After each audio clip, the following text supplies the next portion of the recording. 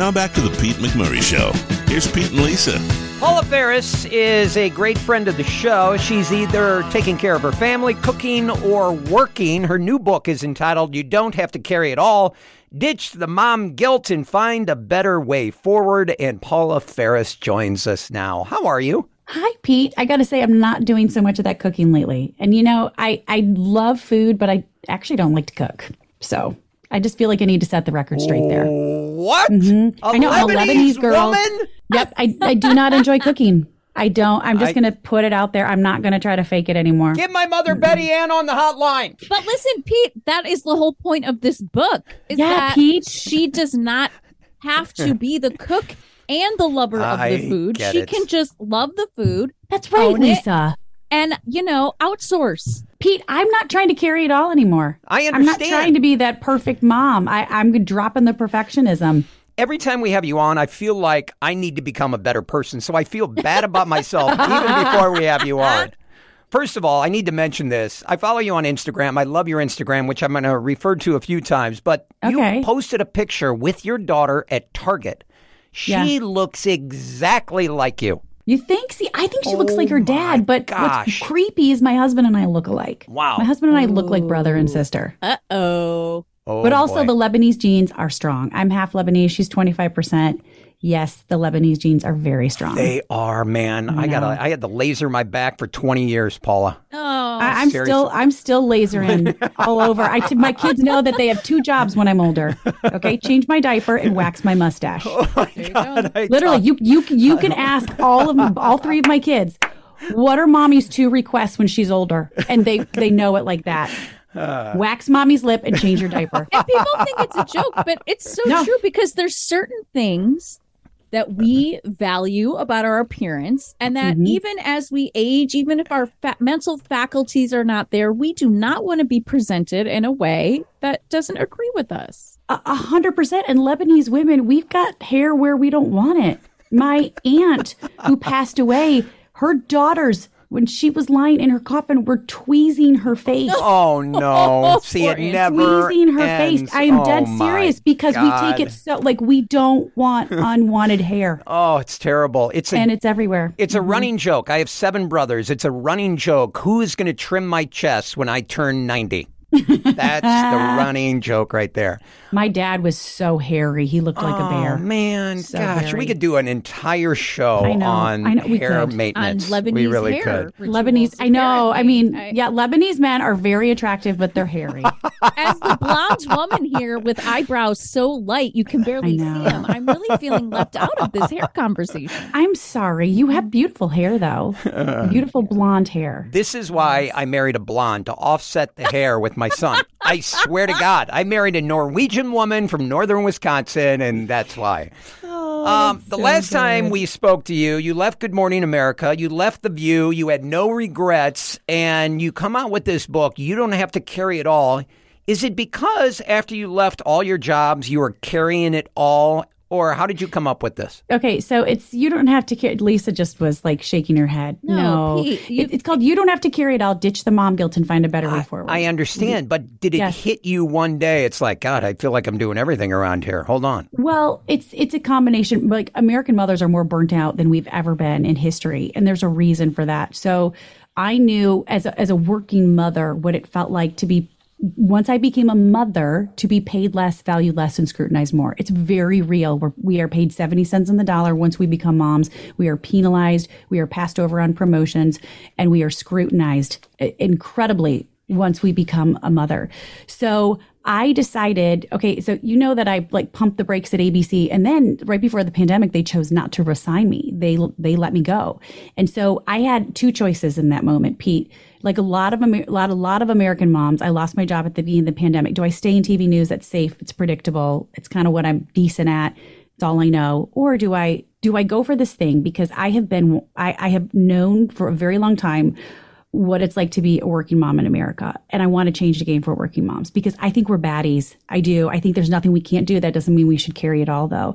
And so it was in that moment, I'm like, I've got to pursue this. I don't know what it looks like, but I want to be out there beating the drum for working moms and being their advocate and give mothers in the workplace the support that they so desperately need and deserve. And so Carey Media was born. I didn't know what the hell I was doing. I'm not an entrepreneur, not a founder, right? But I got to change. You are. But I am now, okay? I'm not great at it, but like I'm taking the next step. I'm doing the next thing. But Carey was conceived because because women are carrying, mothers are carrying so much, not just babies. We're carrying the mental load, the physical load. We're juggling so much. And I want to help carry those burdens.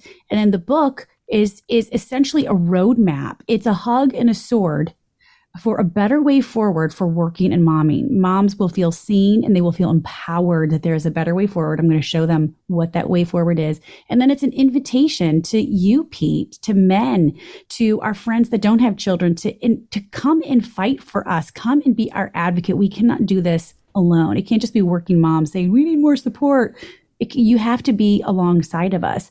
But we have to really establish the why. Like, why is it important? It's important because if we don't have families, we don't have kids, we don't have a society. If we don't have kids, we don't have a labor force. We don't have a labor force, we have an economic crisis. So it's the right thing to do. It's good for a company's bottom line to support mothers in the workplace. And the reality is the majority of moms are working because they have to. 70% of moms will be the primary breadwinner in the home. Wow. We got to support moms. How sad is it, though, that we felt like you had to describe the importance of mothering in the terms of economic growth for a company, because still in this country, you are valued by what you produce and only if it is financial. You are not valued in any other way. And it is so exasperating.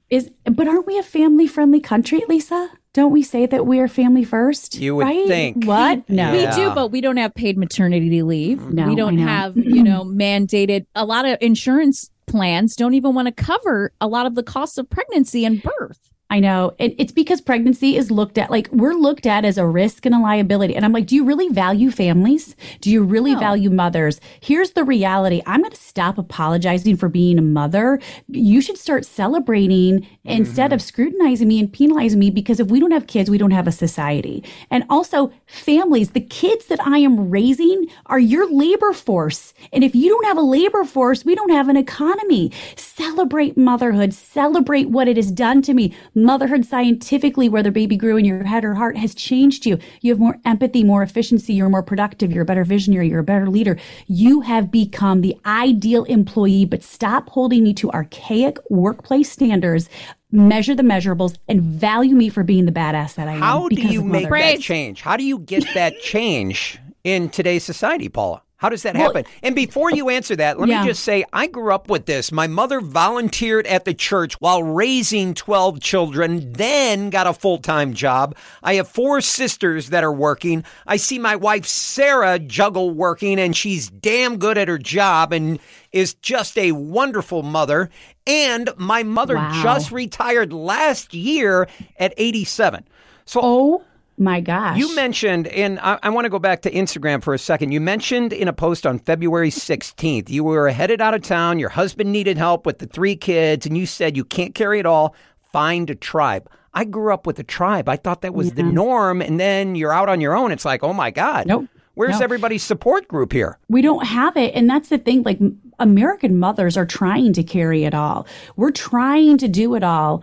And we don't ask for help. We feel like we have to wear this mommy martyr badge, like it's some badge of honor if we do it all, if we carry it all. And that's not healthy. It's not good for us. It's not good for our kids. And it's not the global norm. Like, globally, first of all, globally, moms don't really have mom guilt. They're working because they have to, and they take a great amount of pride. Maybe it's the Lebanese culture, but that hardworking, I take a great amount of pride in working and helping to provide for the family. But there's that interdependence. The community steps up, society steps up, policymakers step up, and there's an attitudinal shift in other countries that, I am my brother's keeper. These are my children. It's part of my responsibility to help raise these kids because they're either our greatest natural resource in the future of our country or they're not. Here in America, it's like, oh, your kid, your problem. Your kid, your problem. And I'm like, yeah, but if it's not for my kid, you're not going to have a workforce. So start celebrating what not only what I uniquely bring to the table, but start celebrating what we're doing, because without mothers, without fathers, without families, we do not have a country. The way a nation treats its families and its mothers in the workplace is an indicator of the health of a nation. And I firmly believe literally almost every major issue we have in our country can be traced back to two things: how we devalue families and how we treat mothers in the workplace. Right. We're talking with Paula Faris. So back to my original question, how do you change that in society? How do you change that in today's businesses?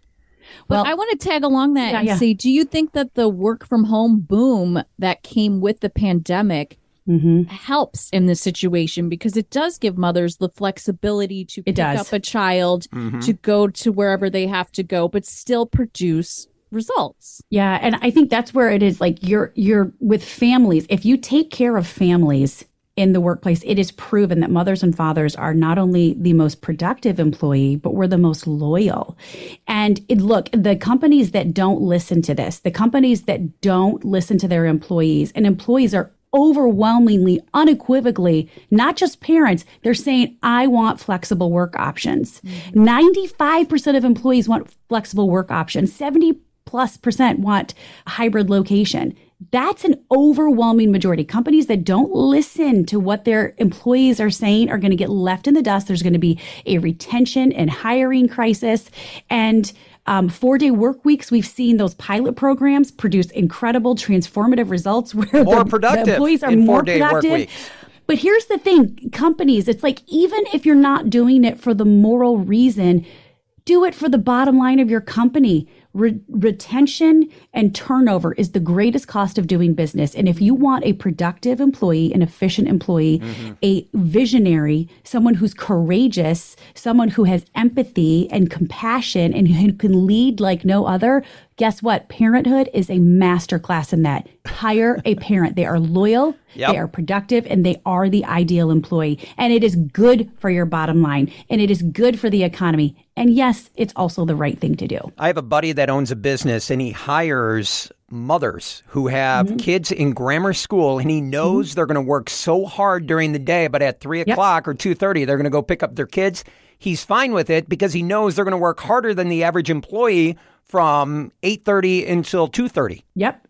And that's like scientifically, we have become more efficient once we have kids. You give us 5 minutes, we can get dinner on the table and take a quick shower. It's bits, pits, all the stuff we have to do. I've said it 1,000 times. If I need something that needs to be done, I'm finding a working mother that has children because she's going to get it done. It's true. She's going to find time. I always say that. Then. Yes. But explain to me then how we've been miscast.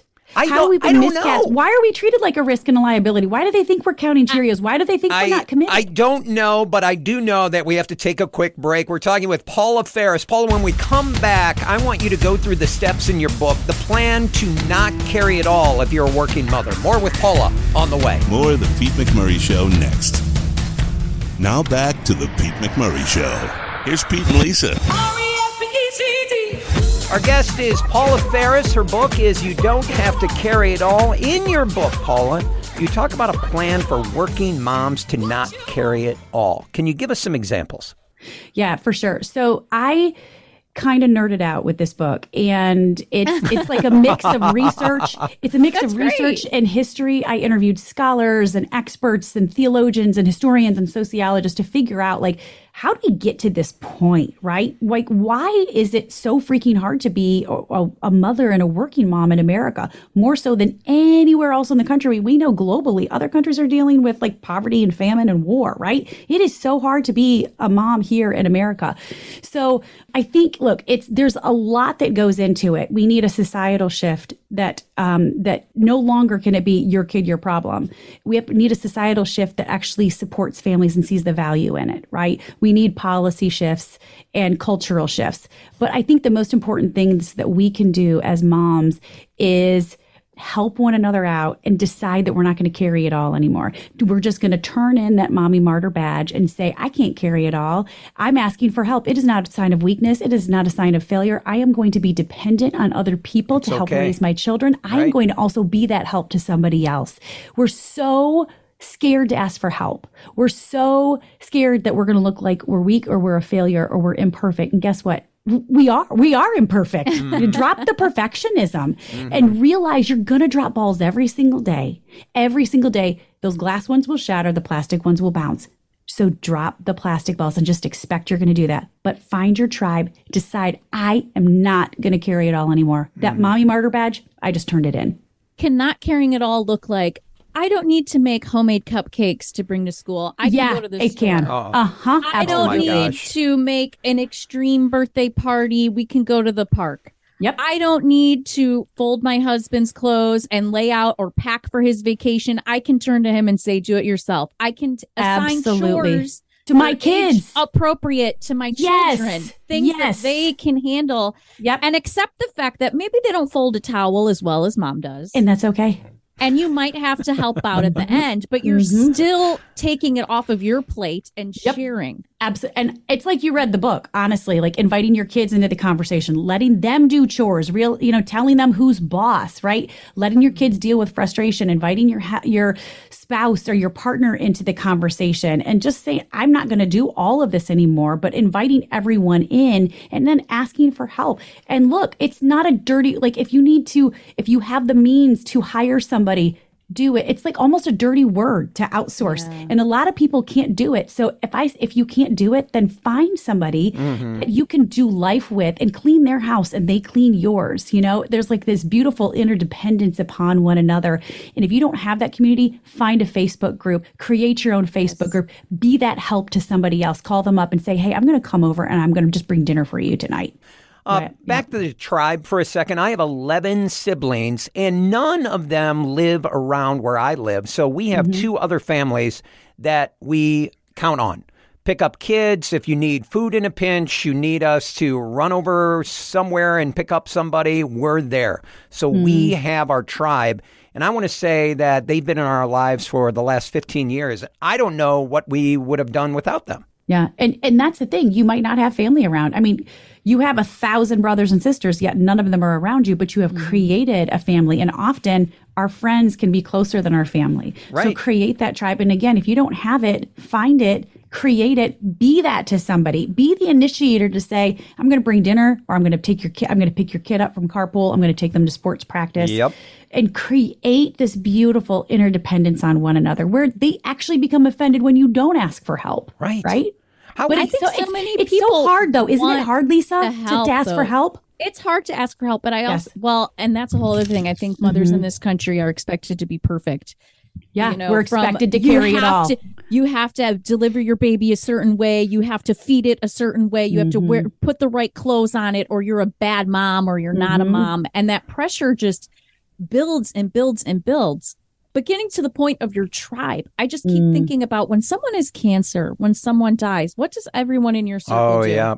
They rally. The meal trains, yep. They rally. So why don't we all think as a society, instead of waiting for the tragedy, why don't we support each other now? So good. And really, if you can lean on someone in your darkest moment, why can't you lean on them in like a semi-dark moment? Yep, exactly. And you realize like the power of community when it comes together. It's like, why do I only see everybody at funerals and weddings, right? Yeah. Yes, that's so good. By the way, there's a whole chapter dedicated to the mommy wars.